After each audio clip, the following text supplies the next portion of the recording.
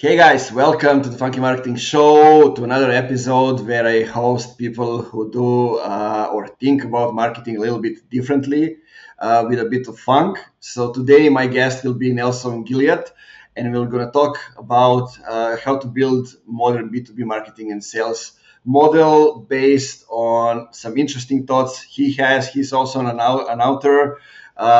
He's been writing about this topic for a lot, and we didn't talk about it on the podcast, so I'm excited to get into that. But before, let's play the intro, just dance it off, and then we'll start.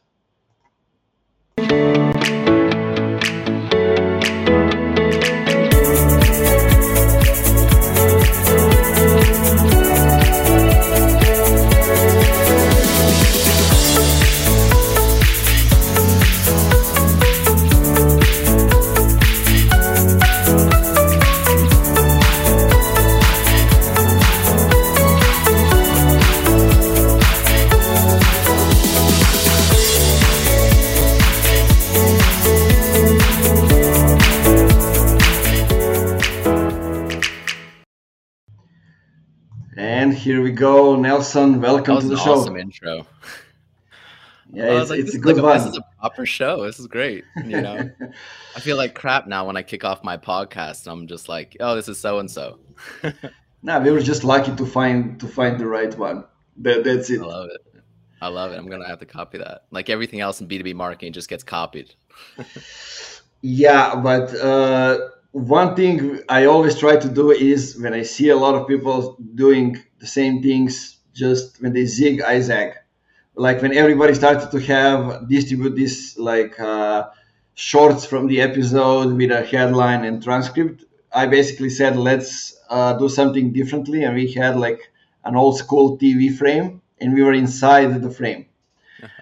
You know, just to have it like being a bit different. But that. I think that was a saying by Zig Ziglar, which is just a cool name. I don't know if that's his natural name, right? When everyone zigs, you zag. And that was used often in the sales world as a saying.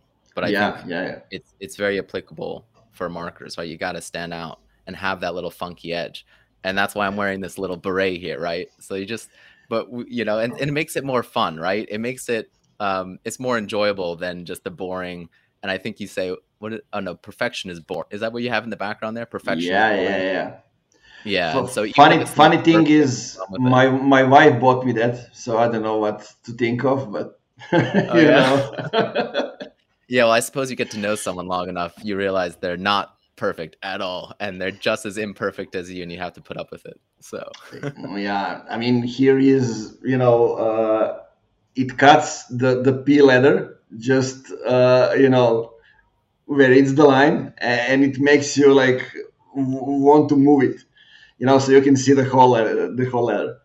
I like that. B2B marketers, take note. Maybe just leave out some of your company names so people are like trying to figure it out, because that's what I was trying to figure out. I got it that it was boring, but I was like, what's the first word? I don't see the letter.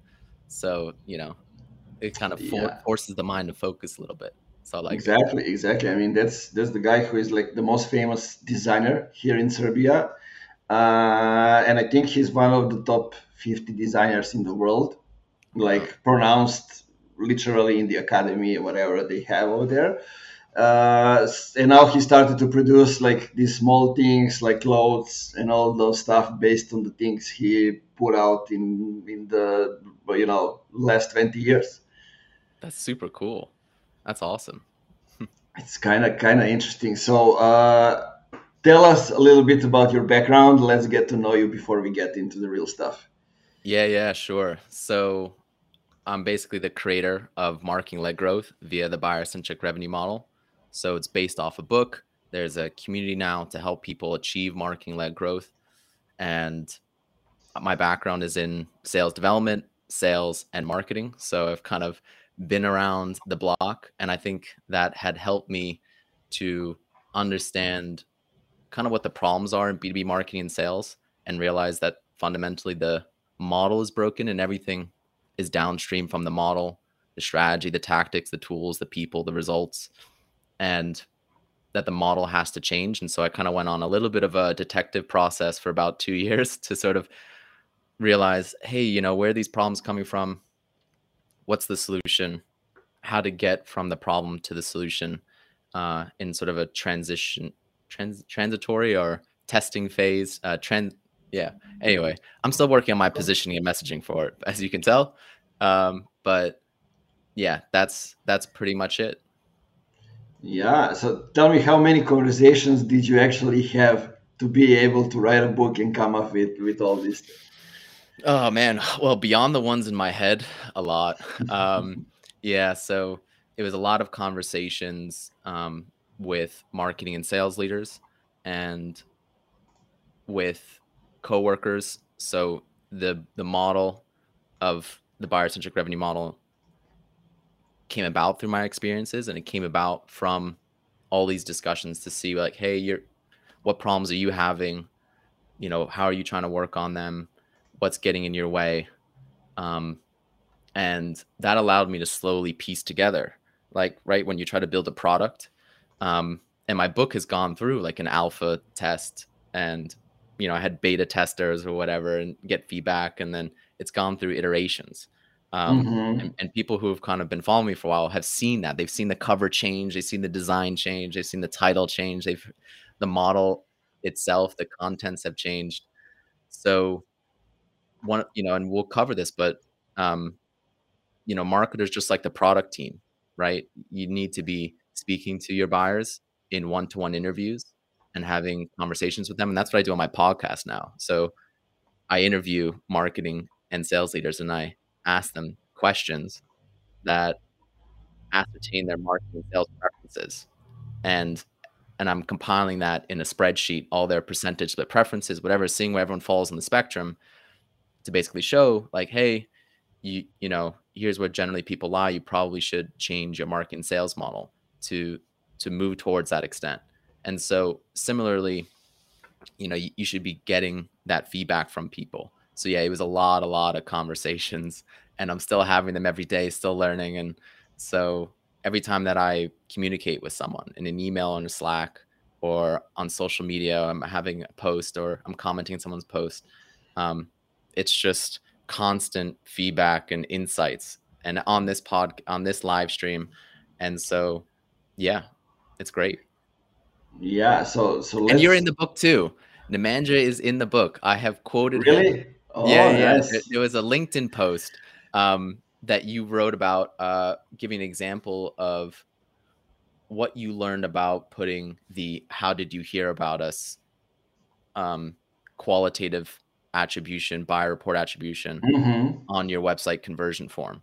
And people were giving you feedback on how they became aware of you and what made them interested. And it was your content. It was your, your podcast. It was referrals on LinkedIn, word of mouth. It was your LinkedIn content, your events, all that type of stuff, to give you feedback of, hey, what's resonating with folks, and what should I be doing more and less of.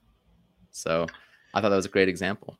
Yeah, that's good to hear. Like coming up in the books that I have no idea about. So When you just start, you make it in life when people are just quoting you in books and then you have no idea, then it's like, okay, I guess I'm doing something right.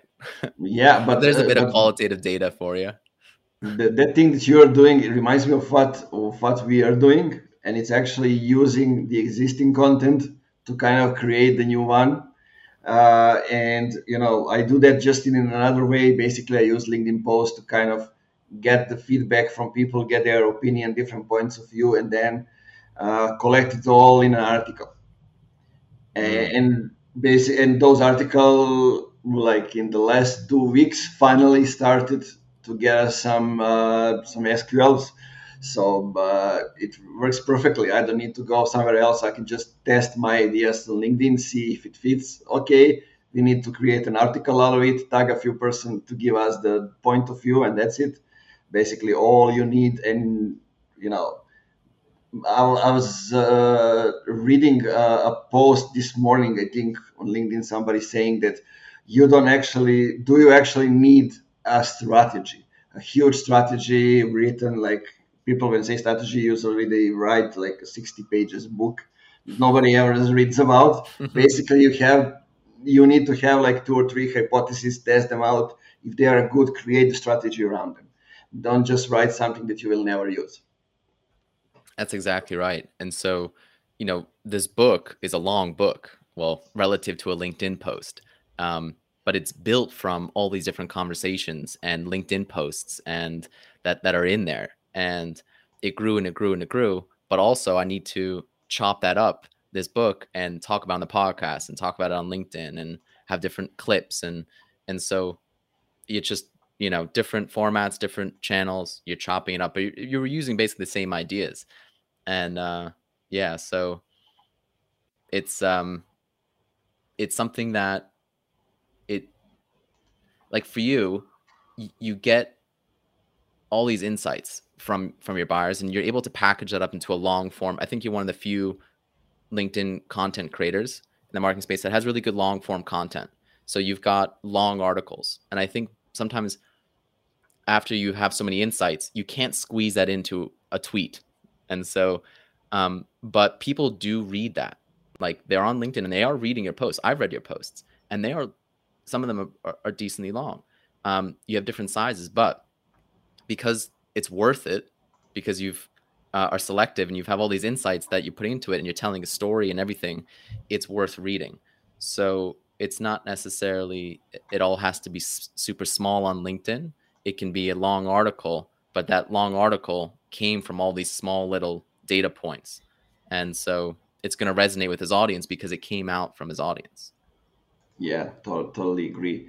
So let's start by giving kind of an overview. So I've been thinking like the first thing that we said we're going to talk about was like marketing-led growth versus sales-led growth. And I've been thinking about like B2B tech companies, B2B SaaS companies, and it seems like most of them are sales-led or even or product-led. And that's all that matters in the companies, right? And like I've been thinking from the marketing side, like most of those companies don't have a sales problem. They have like demand problem. They have marketing problem. It's different kind of problems, but they're all put in sales because they are sales led, and those kind of things. So maybe we can go and talk a little bit about what does it mean to be a marketing led company or the sales led company, and just kind of digest that a little bit. Yeah, so I think you're right that the two growth models that people will talk about is product-led growth or sales-led growth. And you're either or. And I think that's a mistake, because product-led growth, what that means is a free trial. You're giving your buyers the ability to try the product to some extent. And rather than sales trying to tell them, hey, it does this, it's amazing, it'll do your taxes for you, blah, blah, blah, you just know, okay, yeah, here you go. It's like you're at a food market and someone's trying to sell you food, and they either can tell you about it, whatever, and describe it to you, or you just have a free sample. And so, or at the car lot, you take the car for a spin. Now, I think it's a mistake to call it product led. And it's because it's marketing that drives free trial user acquisition and converts that. And it's giving credit to product, which obviously who builds the product, but as a growth strategy, it's actually marketing. And so I think it's an aspect, or a free trial is an aspect of marketing led growth. It's one of many marketing led growth tactics. And so I think it would be more appropriate to call product led marketing led and recognize it as an aspect of marketing led growth. It's like marketing does a lot more than free trials. And so I think if people were to change that language, I think it would be very clear to people that there's two alternatives when you have a B2B marketing sales model, which is your growth model. Is it marketing or is it sales? Now, historically, since like the 1980s, it's been sales led. And so this is where, when you say sales led, it's that companies prioritize marketing or sales in order to profit and grow, right? And so the way things are now, because we're stuck in a sales-led growth model from the 1980s, we could talk about why that is and what's changed. But the way that things are now is the information that a buyer needs to buy, to try the product, and learn about the product is artificially gated behind sales. And marketing's role is to basically generate a constant high volume of contact information of uninterested buyers, or MQLs, or marketing qualified leads. This is also known as the process of lead generation. And then prioritize that contact information of uninterested buyers. Oh, and by the way, they get that contact information largely through gated content, but you can also just buy that contact information in bulk on the cheap from data providers. But then what marketers will do is they'll take that contact information of uninterested buyers and then they'll prioritize it based on the buyer's engagement with marketing. So if they're coming to your website, if they're downloading content, if they're coming to your events, and that is lead scoring or lead intent, to basically try to prioritize and say, okay, who's more interested than someone else. And the reason why they do that is that they can then take that contact information, and before buyers or before marketing can finish giving buyers the information to learn, try, and buy, and or the request to speak to sales, before marketing can finish its job, that contact information has to be given to sales development, whose job is to spam buyers with telemarketing and email spam and LinkedIn spam and bribery via gift cards in order to try to push buyers prematurely and artificially to sales. To say, oh, if you need to get this information to learn, try, buy, I'm going to pester you and try to push you to sales before you're ready. Because if to the extent that you do need sales, you could just go to the website and request to speak to sales. And oftentimes, so these buyers, if that under this process, when they do get to sales because of sales development spam, because they're premature, they're not as well informed and they're not as serious about buying. So they often take the demo with sales just to get information that they should have just gone from marketing, whether that's pricing or FAQs or integrations or use cases or, examples from customers or the ability to try the product that they should just get on the website, because the website is a 24/7 marketer and seller and the best a company has. And oftentimes marketing is hamstrung and prevented from giving that information because they're just trying to force buyers artificially and prematurely to sales. And so these buyers, these are tire kickers, the people that are just browsing, right? They're just looking for information that they should have gone from marketing.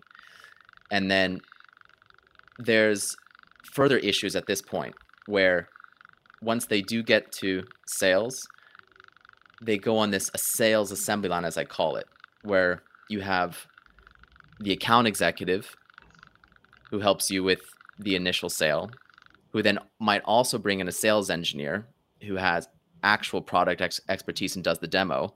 And then if you buy, they're going to hand you off to another seller, which is the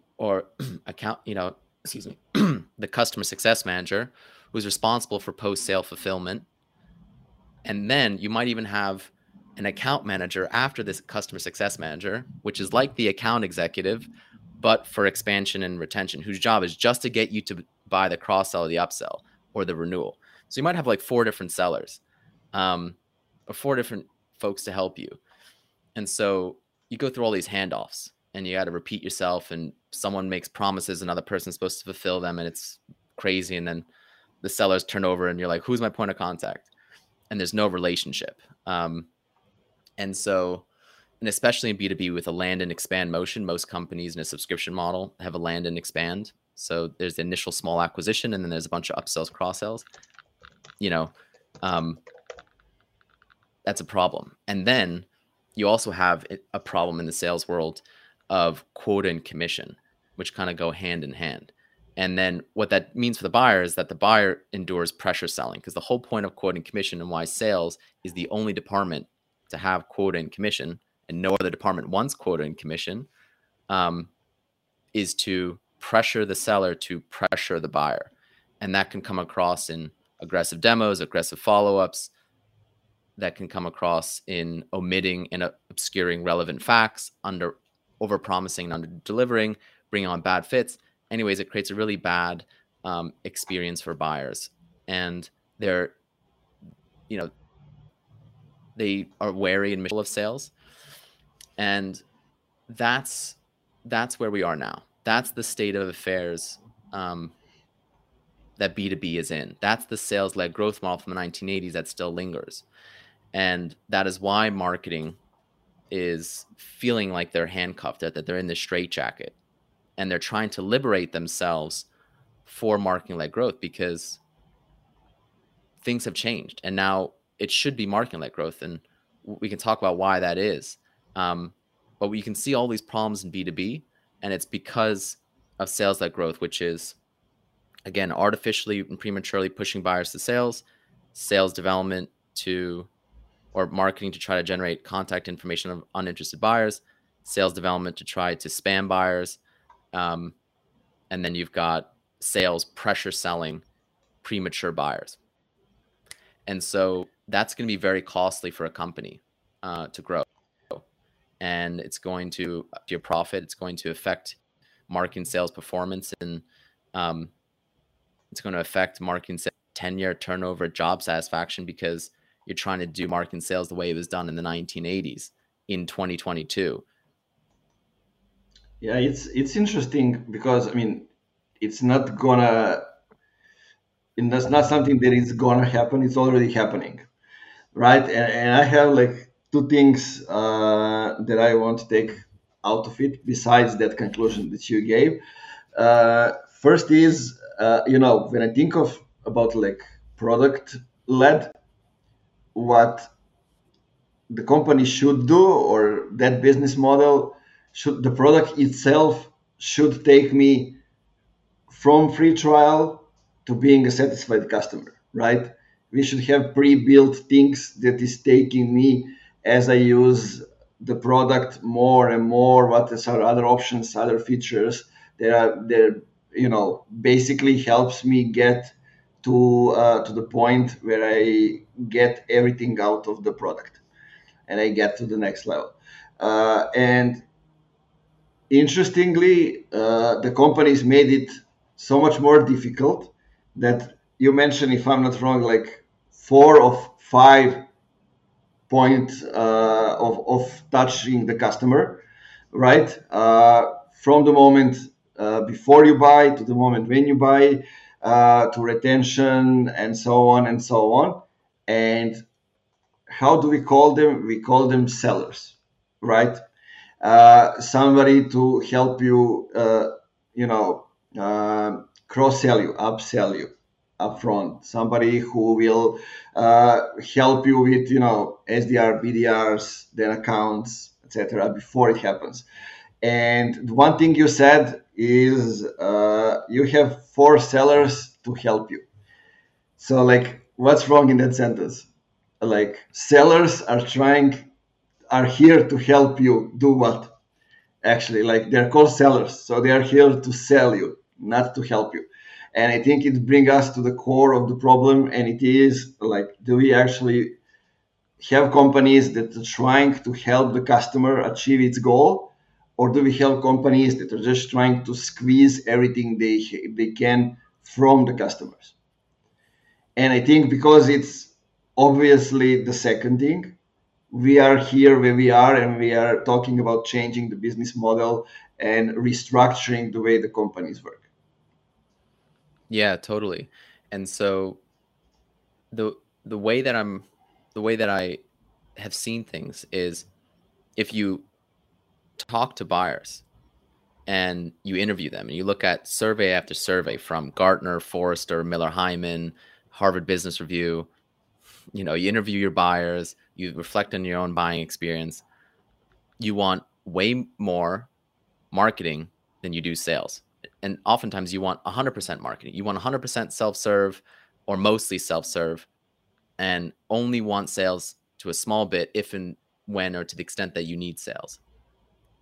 And you largely want sales for post-sale fulfillment after you buy, particularly with complex products that require org-wide rollouts.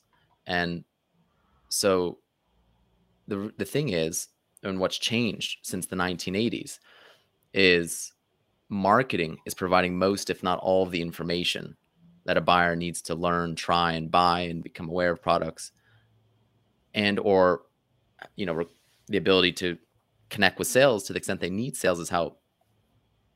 And so marketing is able to provide that where they couldn't provide that back in the day. Marketing did not have that ability back in the day. No internet, no social media, no communities, no mobile phones. Not the websites we have today, none of the online digital marketing, whatever. So that's where things sort of evolved from. But today, yeah, buyers want to largely self-serve, and we're not adopting to that. We're putting up so much friction to that. And we're Basically, forcing them. basically, it gets us to the moment where the buying experience is the most important thing, right? And if you look at the way things are now, basically you have one person to try to inform them, to educate them. You have another person that will establish the first contact. Then when you get the trust and everything that people are ready to buy, you have another person to actually sell them. And then it goes on, and there is so much friction in that just before they buy, and it continues after they buy. And what is actually happening is that people are buying in a different way than what it was before. As you mentioned, like, it's not we go to Google, we search for the things and we buy, we compare the prices, we look at the testimonials, and that's it. In fact, what's happening is, like, we ask in the community, we ask on social media, or we pick up the phone and call somebody to give us the information if they may have experience, and if we have somebody on top of mind, do they know that person or that company? And to be able to do that, basically what we need is marketing to create the demand, or to them the existing demand, right? Yeah, and I've interviewed something like 50 people, and I asked them, like, how do you become aware of vendors for the first time? How many do you think are saying, because sales development is spamming me? They are saying, I'm becoming aware through referrals, peers, word of mouth, influencers, because of content, social media, communities. And so what that is, word of mouth and referrals and peer influence is a byproduct of marketing's efforts. And it's where basically marketing has done all this good stuff and buyers have had a good experience with your product, that other buyers are talking amongst each other, where you're like kind of outsourcing your marketing. And so peer influence is a byproduct of marketing. And so 99% are basically saying that. That every now and then you might become aware of a vendor from a spam that you weren't, a spam email or something that you never heard of. But that's how they're becoming aware of vendors. That's how they want to become aware of vendors. And so it's marketing's job to be like, okay, how can we create more word of mouth and referrals? And a reputation. That's the golden road. And so you're thinking about proper marketing, non-spam marketing, content, social, events, communities, good ads, all sorts of stuff. In the book, I list like 30 different tactics that you can do. You can have a podcast, you can do live streams. And so you have a free trial, and that gets users to talk and share with other users. Referral campaigns, remarketing campaigns to previous buyers that change jobs, previous customers that change jobs, and you follow them from one company to another. All sorts of campaigns. And out of that, you will build word of mouth, referrals, and reputation. And so if you then ask buyers, like, how do you like to then learn about, try, and buy vendors once you're already aware of them? They're going to say, from my peers, again, going to communities, asking people about it, what their experience is, what their use cases, blah, blah, blah, how much it costs, and they'll go to the website. Both, again, thanks to marketing. And buyers will want an option for sales to the extent desired that they want, but it's an option. Ideally, they want to self-serve 100 or mostly, to buy the product, to try the product, to get a demo, everything on the website, product tours, pricing, FAQs, integrations, use cases, try the product, and even buy the product on the website. But to the extent that they need and want sales is there as an option. for those buyers. And you hit request a demo, or you can have a live chat button for one-off quick questions. Like on Amazon has a live chat, just quick questions. Hey, I don't want to go through this whole song and dance of booking a meeting. Imagine if on Amazon you had to like book a meeting just to get some help, and you just have a quick question that is preventing you from doing what you need to do to try a product or buy a product. So buyer preferences for how they want to buy and be marketed and sold to have changed, but the B2B marketing sales model has not, which is why I call it the buyer-centric revenue model. And fundamentally why it's marketing-led growth is because marketing has buyers want more marketing and way less sales, and ideally 100% marketing to the extent possible desired, with an option, a small option for sales. And so when I interview people and you look at these surveys from Gartner and Forrester, to the extent that buyers want sales relative to marketing, it's typically like maybe 20% of the time when they do need and want sales, it's like I'm 80% along my buying journey. And then maybe for the last mile, I've got a few quick questions and maybe I wasn't able to suss out for marketing, or it's a complex product, complex pricing, it's high pricing. I just want to make sure before I buy, just to confirm with someone. And so they got a couple quick questions, and that's where sales can come in.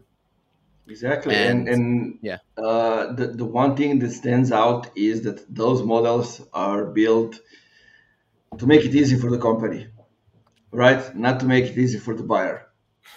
Because well, if you I would think can, that, but it makes it harder for the buyer, because it's not in the company's interest to make it harder for the buyer. And exactly. the reason why companies, so why are things still sales led from the 1980s?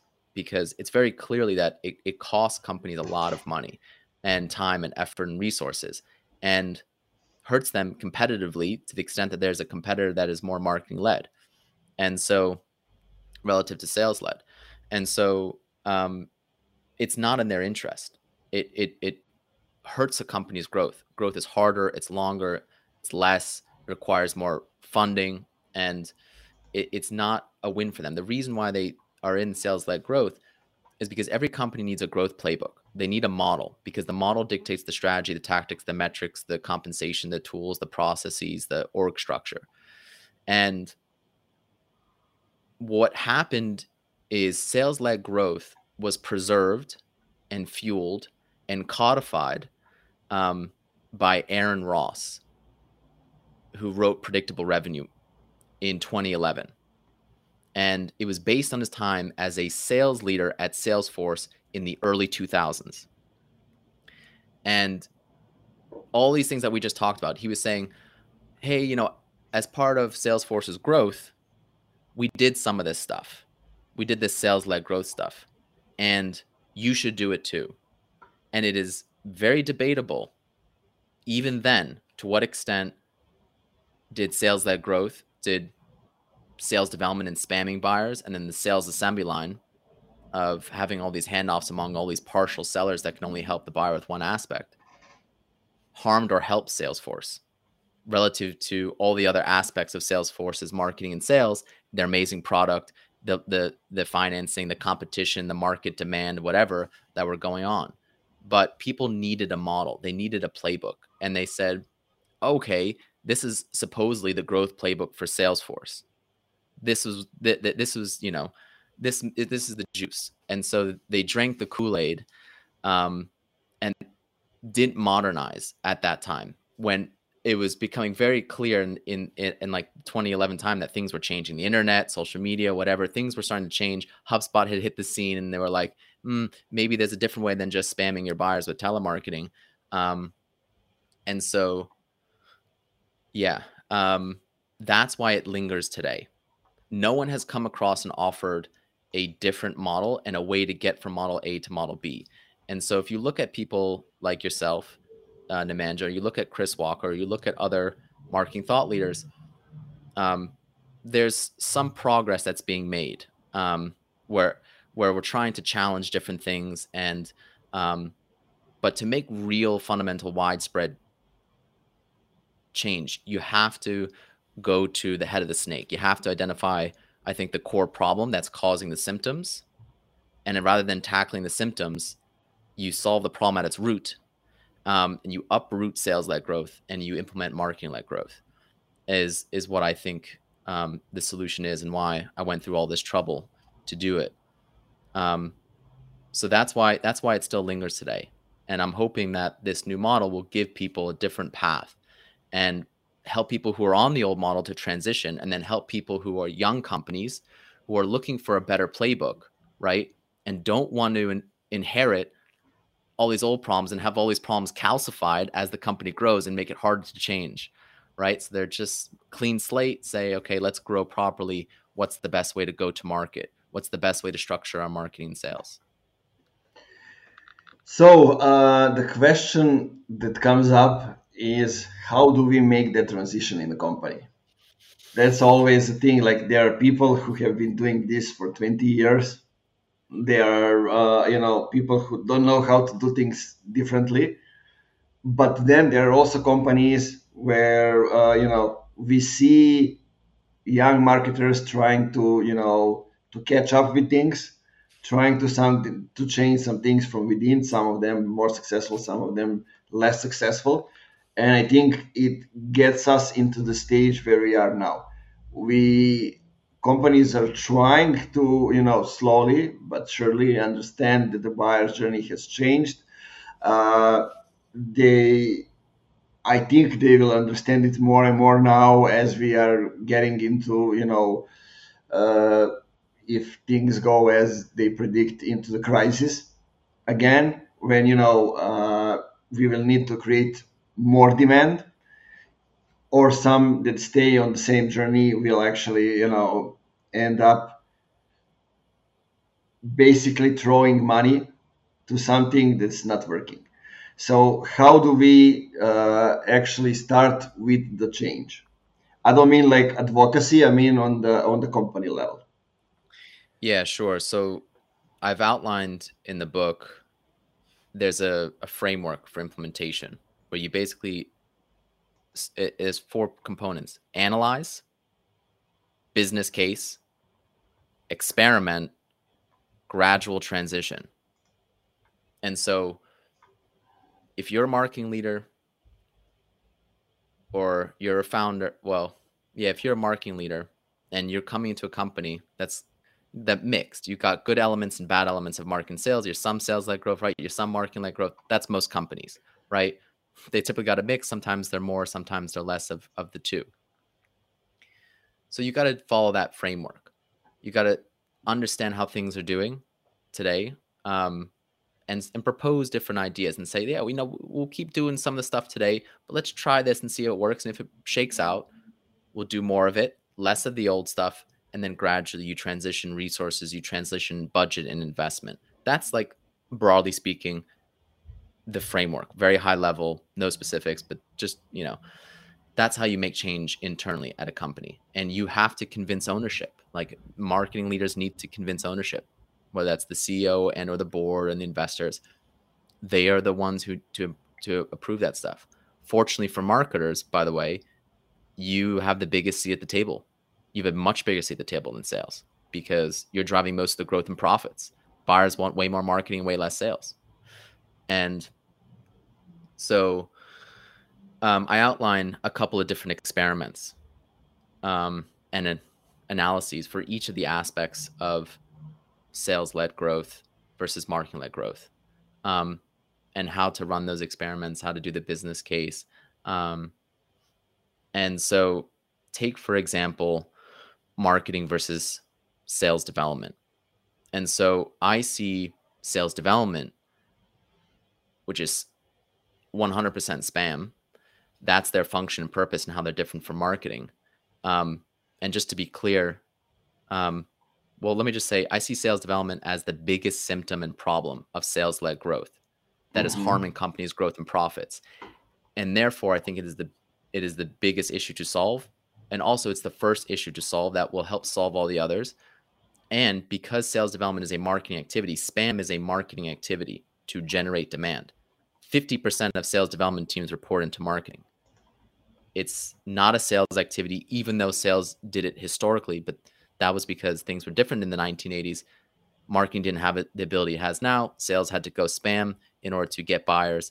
That's changed. And so I would say it's marketing's job to basically conduct this analysis and propose a business case where you run an experiment in which you basically gradually repurpose sales development into marketing.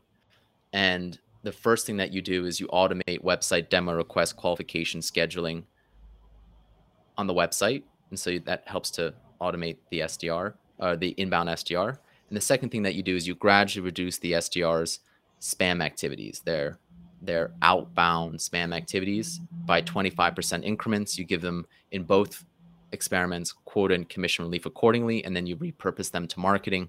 You run that for a few sales cycles, and you repeat the experiment. And basically, you'll have gradually transitioned sales development to marketing. They'll be thrilled. Sales development is miserable and underperforming, high turnover, low tenure, low performance, even according to sales development standards of what performance is, which is, by marketing standards, not real marketing performance. And so, and that is a great place to start for marketers, because if you just think of it as spam, imagine what spam does to proper marketing.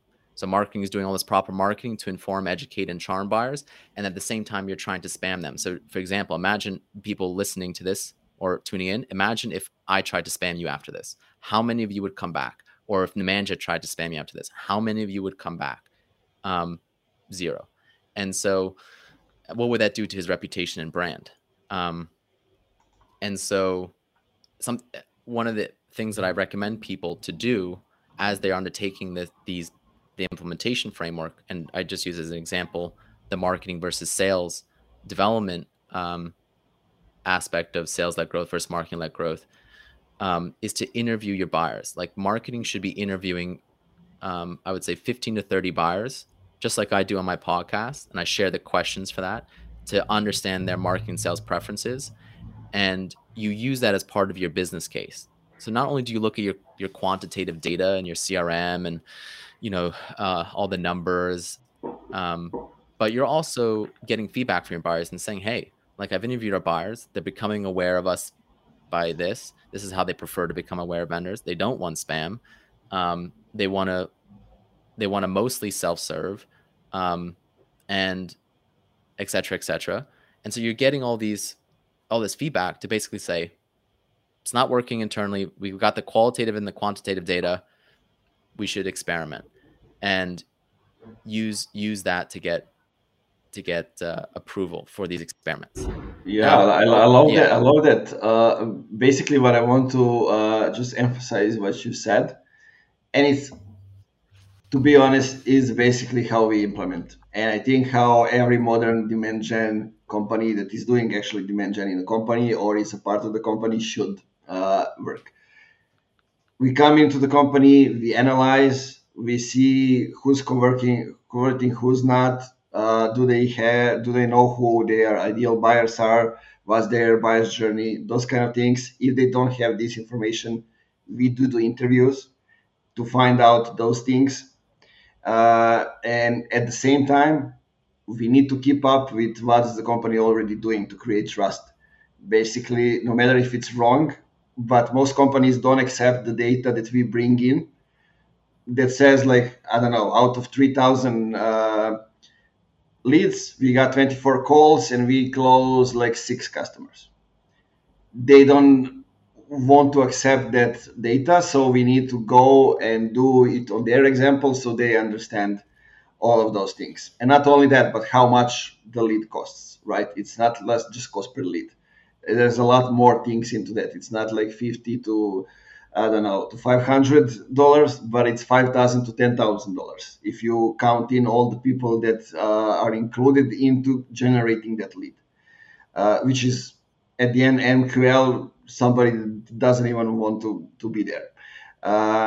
So marketing becomes the R&D department of the company. And basically they are here to take the data, to test it out, and to see what's coming. And the thing that you mentioned that from my post, basically, you need to measure things differently to actually be able to prove things out. There's a qualitative data and there's a quantitative data. There is data that you get from your software, which is saying you know, the things that you cannot. It's not showing you the things that you cannot see, which are not measurable over there. You see just the conversions and where they're coming from, but you don't see like what's happening when you have direct traffic from direct conversion. You don't see what's happening, you know, from social, those kind of things. But then you have this simple self-attribution model when you have people saying, actually, you know, I don't know, Nelson, I heard you on Funky Marketing Show, and this is how I came to buy your book. Or this is how I heard about your marketing-led business model, and I'm interested to find out more about it and how can I implement it. I heard that you have a community. Can I be part of it? And what's it about? How can it help me? You know, and when you merge those two chunks of data, then you can go and to the decision makers and actually show them that there is a case that some things can be differently. You can show them that there is a demand growing over there, but you can also show them that the number of closed leads that are actually, you know, closing on a higher volume and they are better leads. It's happening and it's growing, that part. And this is also the thing that creates the alignment between marketing and sales, right? Because sales will see that you are sending them the better leads, customers who are already SQLs, and they will easily convert them. You don't need like, I don't know, 50 people in sales. You can just do two that are experienced and that can close the leads, and then they can go and do the other thing that you mentioned. Instead of using marketing to get them meaningful MQLs, they can buy the really good data and try to do the outreach and to close more customers in a different way. That's right. If you do marketing right, then you need way less sales and ideally zero sales. And it's kind of like where marketing can't, sales comes in. And so, you know, to your point, part of the business case or part of the analysis also includes, in addition to qualitative data from interviews, is getting your attribution right. And when you put "how did you hear about us" on the website, what that does is it shines a light on marketing and it exposes sales development. Because what happens nowadays, companies will have a mixture, right, of marketing, sales development, of marketing-led growth and sales-led growth. Sales development is able to hide behind marketing and ride off of marketing's coattails and take credit for opportunities and customers that actually marketing are responsible for. But sales development just came in at the end and spammed and annoyed these buyers, turning off a subset of buyers and pushing some buyers prematurely to sales, buyers that would anyways would have hit up sales when they were ready and well informed and not premature, which is what sales development is trying to produce. And so and then you have a bloated sales org who has to triage all these premature buyers who are just kicking tires and are just browsing to get information they should have gotten from marketing. So the "how did you hear about us" is huge. And you're going to show ownership. Yeah, actually it's marketing and it's word of mouth and it's referrals and it's peers and it's not sales development. And so I think the first hurdle or the first thing for marketers to do is to sunset sales development, repurpose that talent to marketing. It's good talent in a bad role. And you will, because sales development is handcuffing, preempting, crowding out, and counteracting your marketing. It is actively hurting you. It's not, sales development isn't, or spam, let's just call it spam. Spam is not icing on the marketing cake. It is poison in the marketing champagne glass. And so your company will be spamming to some extent and doing proper marketing. Your goal is to shine a light on proper marketing and expose spam and do more and less and gradually sunset spam, and those who are doing the spam repurpose them to do proper marketing. That's it. So buzzwords and department titles aside, it's you are liberating the folks who are spamming into doing proper marketing, which they're trying to get out of sales development as soon as possible. And that will do wonders for your marketing. The best thing you can do for your marketing is to get rid of sales development and sunset them, to automate website demo requests and have them stop spamming and turn them into marketing to help with events and podcasts and product marketing design and creative and whatever it is you're doing in your marketing. Have the SDRs help them. Now, one thing I will say on that, is, look, if sales development does not report into marketing, which is 50% of the time, and it's sales, then what do you do? Because and most of what I've seen of the examples of companies who are marketing-led growth, and were able to sunset sales development and liberate marketing from sales development, it was because sales development reported into marketing most of the time. It was a lot easier if that for marketing to make changes. Otherwise, they have to go through you sales. consider revenue also within sales, right? If I understand well, because like revenue now becomes a function that is in a lot of companies, and the number is growing, like owning the umbrella. Yeah, I think that's a mistake because, sales is just that last mile, but the key growth and profit driver and revenue driver is marketing. And so I would say that sales can and should report to marketing. The CRO, which is basically the person who oversees marketing sales, should be marketing. And however, it is almost exclusively sales. So sales should not be, calling the shots over marketing. It's sales that should report to marketing, and whatever CRO should come from a marketing background, or the head of sales can just report into the VP marketing, whatever you call it, whatever titles you choose to call it. But the point I want to make is whether or not sales development reports into marketing should not deter you from proceeding with the analysis and then the business case. And you can go to sales after you do the analysis and say, hey, here's the analysis. I'd like to go to ownership and propose a business case for these experiments. Are you on board? They say no. You say, will you disagree and commit? If they say no, you say, if I go to ownership without you and tell them that you disagree and commit, will you still disagree and commit if ownership approves the business case? And if they say no, then you know that that's someone who's not a team player, and they're very afraid. And if you observe that sales always is very nervous about job security, rightly so, because I think most of sales talent, like account executives, whatnot, will transition more to customer success or transition to marketing, that there'll just be less investment in budget in sales. Look how they're already nervous about free trials, because free trials have replaced a lot of the selling that a seller used to do. That just makes sellers obviously nervous. And so, but you can still go to ownership. Ownership can approve, and the sales leader can and should disagree and commit. And if not, then probably that sales leader will have to leave.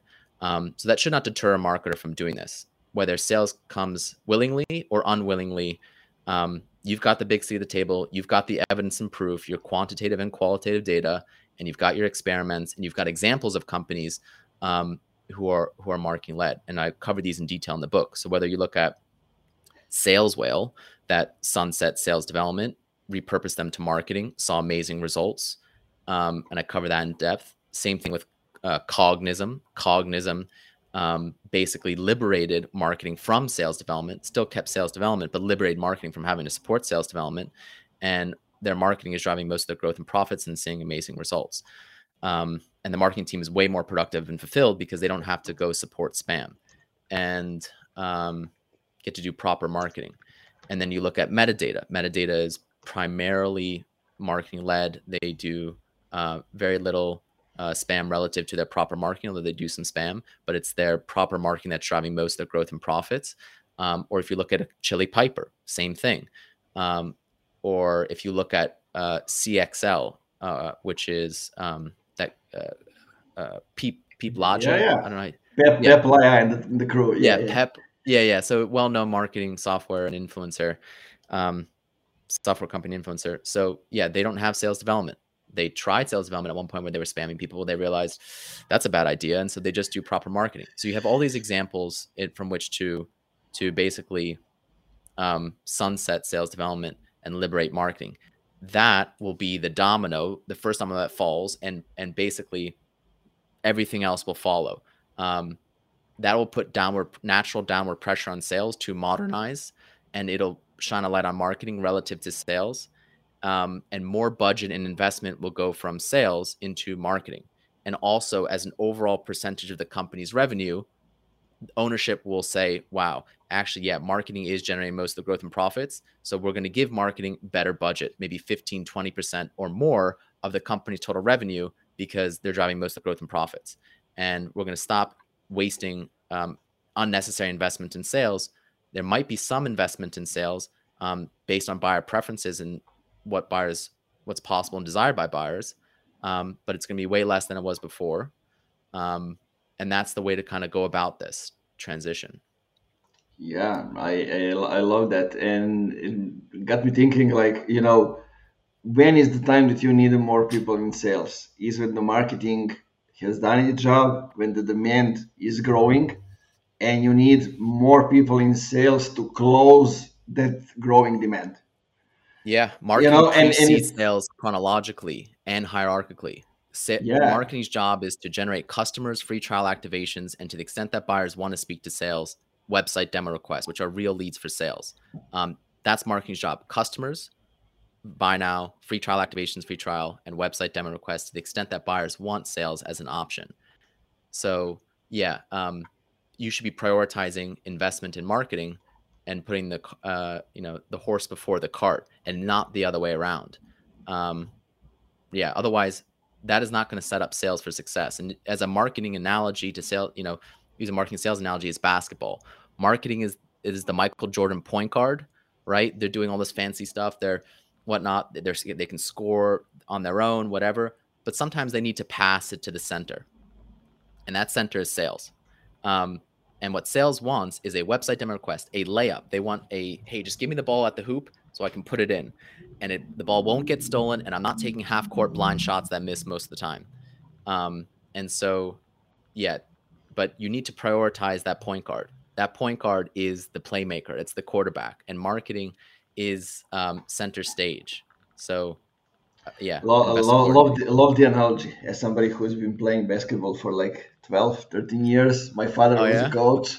I love the analogy. We have a statement and a question from James, who said, absolutely agree, restarting out of bigger emphasis on marketing. However, if your organization was built on sales-led growth, uprooting it is a way bigger obstacle to transformation than finding a middle ground. Yeah, so great point, James. So what should you do as a marketing leader if your company is sales-led growth and it's calcified? Well, look, you can do the analysis and the experiment. Oh, sorry, the analysis and the business case. If ownership rejects you and says, nah, and sales isn't on board, also, whatever, but ownership rejects you, that's it. I would find a company that's marketing-led, because that will be way better for your marketing career and your happiness and your productivity. And yeah, so you can find a company that's marketing led, or you can go to a startup before these issues are calcified and make sure you find a founder that's receptive or open for marketing led growth. So either find a company that's marketing led, or you find a startup where you can create things from scratch. Don't resign yourself if you're in a sales led growth company and they don't want to change to marketing led growth, despite the analysis, despite the business case, despite the examples that are in the book. And look, marketing-led growth via the buyer-centric revenue model is a startup. I never worked at Salesforce, so I don't have Salesforce back me to say, oh, look, it was part of Salesforce. It's going to take time, like a startup, for this to, you have your early adopters, you have early majority, whatever, and then crossing the chasm and late adopters who have to change when it's too late. Those sales-led growth companies who refuse to change will eventually change when it's too late, and it'll be much harder for them, and they'll have way more damage, and they'll lose out to competitors that are marketing led, because companies that are marketing led will attract buyers, they'll attract talent, and marketing talent in particular, but also sales talent, and they're going to attract financing. So their days are numbered. But for you, for your own career, focus at your own company. If you can't do it at your own company, I'd get out of there. This gets me to James says, thankfully I'm at Cognism. So he's happy where he is. Nice, man. Well, I would say you were able to liberate. I'm not sure if you're in sales or marketing. I'm assuming you're marketing, but yeah, you liberated marketing largely from sales development. And as I made this point to Alice, or it was like, um, basically, I think that she should sunset sales development entirely. But sales development there reports into sales, not into marketing. And I think that's a hurdle for Alice and her team. And they also haven't yet fully recognized the fact that the harm and cost that sales development does to marketing. They just want to liberate marketing, but they don't realize that sales development still preempts, handcuffs, crowds out marketing and counteracts marketing. And so Cognism is a sales development tech company. They sell contact information to sales development teams primarily, and sometimes to marketers. So to some extent, it's much harder for them to transition because they have to eat their own dog food, and it is dog food. But fortunately, the taste of Alice's and the marketing team's champagne washes out that sales development dog food. So it's good because you're primarily in a marketing-led company, I would say, but you still have elements of sales-led growth there. As long as those elements, right, people are good and bad, and companies have mixtures of marketing-led and sales-led growth. If you're happy with the mixture of marketing-led growth relative to sales-led growth, stay there, but try to continue it and prioritize marketing-led and sunset and gradually continue to reduce the sales-led growth aspects. Yeah, love that. And what I wanted to say is that, eventually, if you cannot help the company or they don't want to accept the data and what you're showing them, like, not every company should survive. And I like to emphasize that because that's just the truth. If you choose to be blind and not to accept the data, qualitative and quantitative, then basically, there's no future for you and your company. Yeah, look at Blockbuster versus Netflix. Look at BlackBerry versus iPhone. The founder of BlackBerry was a visionary for his time, but he was unwilling to accept the reality of iPhones. He was like, why would people want a touchscreen? I don't understand it. No. And he refused to change.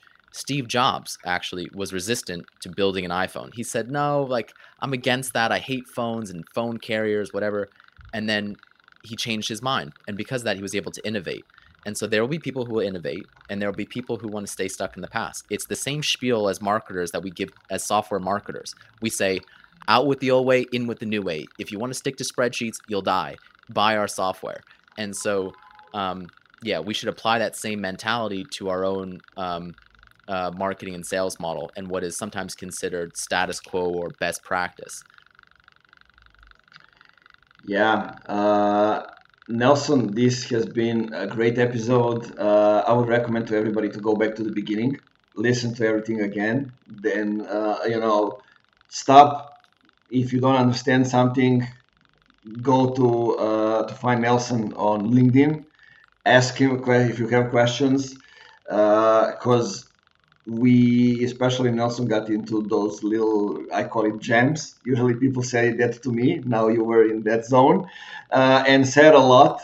So I think you need to go and listen to everything again. Make sure you stop when you hear something interesting, take notes. And then when you try to implement it again, go back to Nelson and see if you get stuck on some point, how he can help you unstuck. But Nelson, tell me and everybody listening where they can find more information about you, except like LinkedIn, as I mentioned already. Yeah, sure. And well, thank you, Nemanja, for having me on, and everyone for tuning in. I will also say one thing, and this is partly for Nemanja. A way for marketers to help achieve change at your company is to work with a outside third-party consultant company who can also be the bad guy. And it's good cop, bad cop. Oh, I'm the good internal guy that wants to get along with people. Oh, but the bad cop, Nemanja, but he's the expert. He says we should do X, Y, and Z. And, we'll give him the keys to the car because he doesn't have to worry about the internal politics and playing nice and trying to, he can just do what needs to be done and make the recommendations, which then you can take to ownership. And so Nemanja and his folks can help with the analysis, can help with the recommendations and all this type of stuff and execute on that type of stuff. So a big part of the marketing-led growth community is to, first of all, bring people together that are like-minded, that want to achieve marketing-led growth in a place to discuss and share best practices and network with each other, hire people, whatever, and say, figure out who's doing what's do's and don'ts, tech stuff, and also connect people with marketing agencies that can enable marketing-led growth, and marketing-led growth vendors, tech vendors, all handpicked to make sure that you can implement this stuff. So I think that's why folks like Nemanja are really valuable, because they're the tipping spear of marketing-led growth, helping companies do this. So don't waste your money on a sales development agency to go spam people to generate demand. Hire a proper marketing company who can do proper marketing to generate real demand.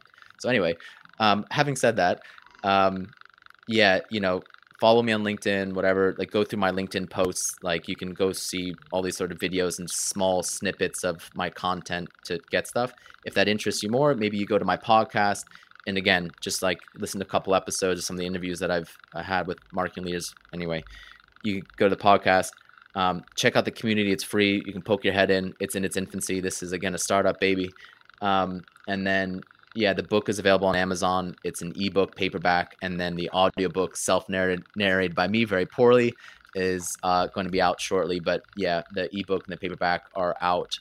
You can always message me on LinkedIn or message me in the community if you have any questions or you need any help.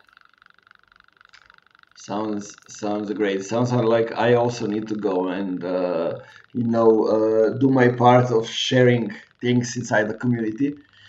And I love what you're doing and the way you're spreading things around and different point of view. And I think I said this a lot. I think we're looking at you, looking at what we are doing, looking at Refine Labs, looking at other companies. I don't think we are actually competing with each other because there's so many people to be educated that not one agency, not one person, not one company can do it. We all need to go together because there's a shift happening, and we all need to do our part in transforming, the companies that we get in touch with. Oh yeah, we are allies. And so we share a common vision for how marketing and sales ought to be done, or how we want to make B2B more effective, more efficient, have better, more productive, fulfilling careers as marketers. And you guys are helping to do that in one way. I'm helping to do that in another way. And even within, let's say, marketing agencies, there's a shared philosophy of how you guys do marketing. There's some bit of differences, and you cater to some audiences and maybe not others. You do things slightly differently. But there's plenty of fish in the sea. Oftentimes, you guys are referring business to each other. You're co-marketing, you're co-collaborating, everyone on the same page. The real enemy here, I would say for marketers, the enemy, quote unquote, and why I'm wearing the ridiculous beret, and I use sometimes military analogies, is sales-led growth. And anyone who is a proponent and advocate and preserves and fuels sales-led growth, whether that's sales development, the sales assembly line, quota, and commission, primarily that is sales. And so, in a sense, marketers, we need to sort of fight against sales here. There are some sales leaders, particularly modern younger ones, that are better, and but fundamentally, marketing just needs to push forward with progress, with or without sales, because you got the bigger seat at the table, and buyers want you. So you're the tiger in the room. You're no longer the little ant that marketing was back in the 1980s. That was a handmaid into sales. Now sales is the handmaid into marketing. The tables have turned. So, don't be afraid.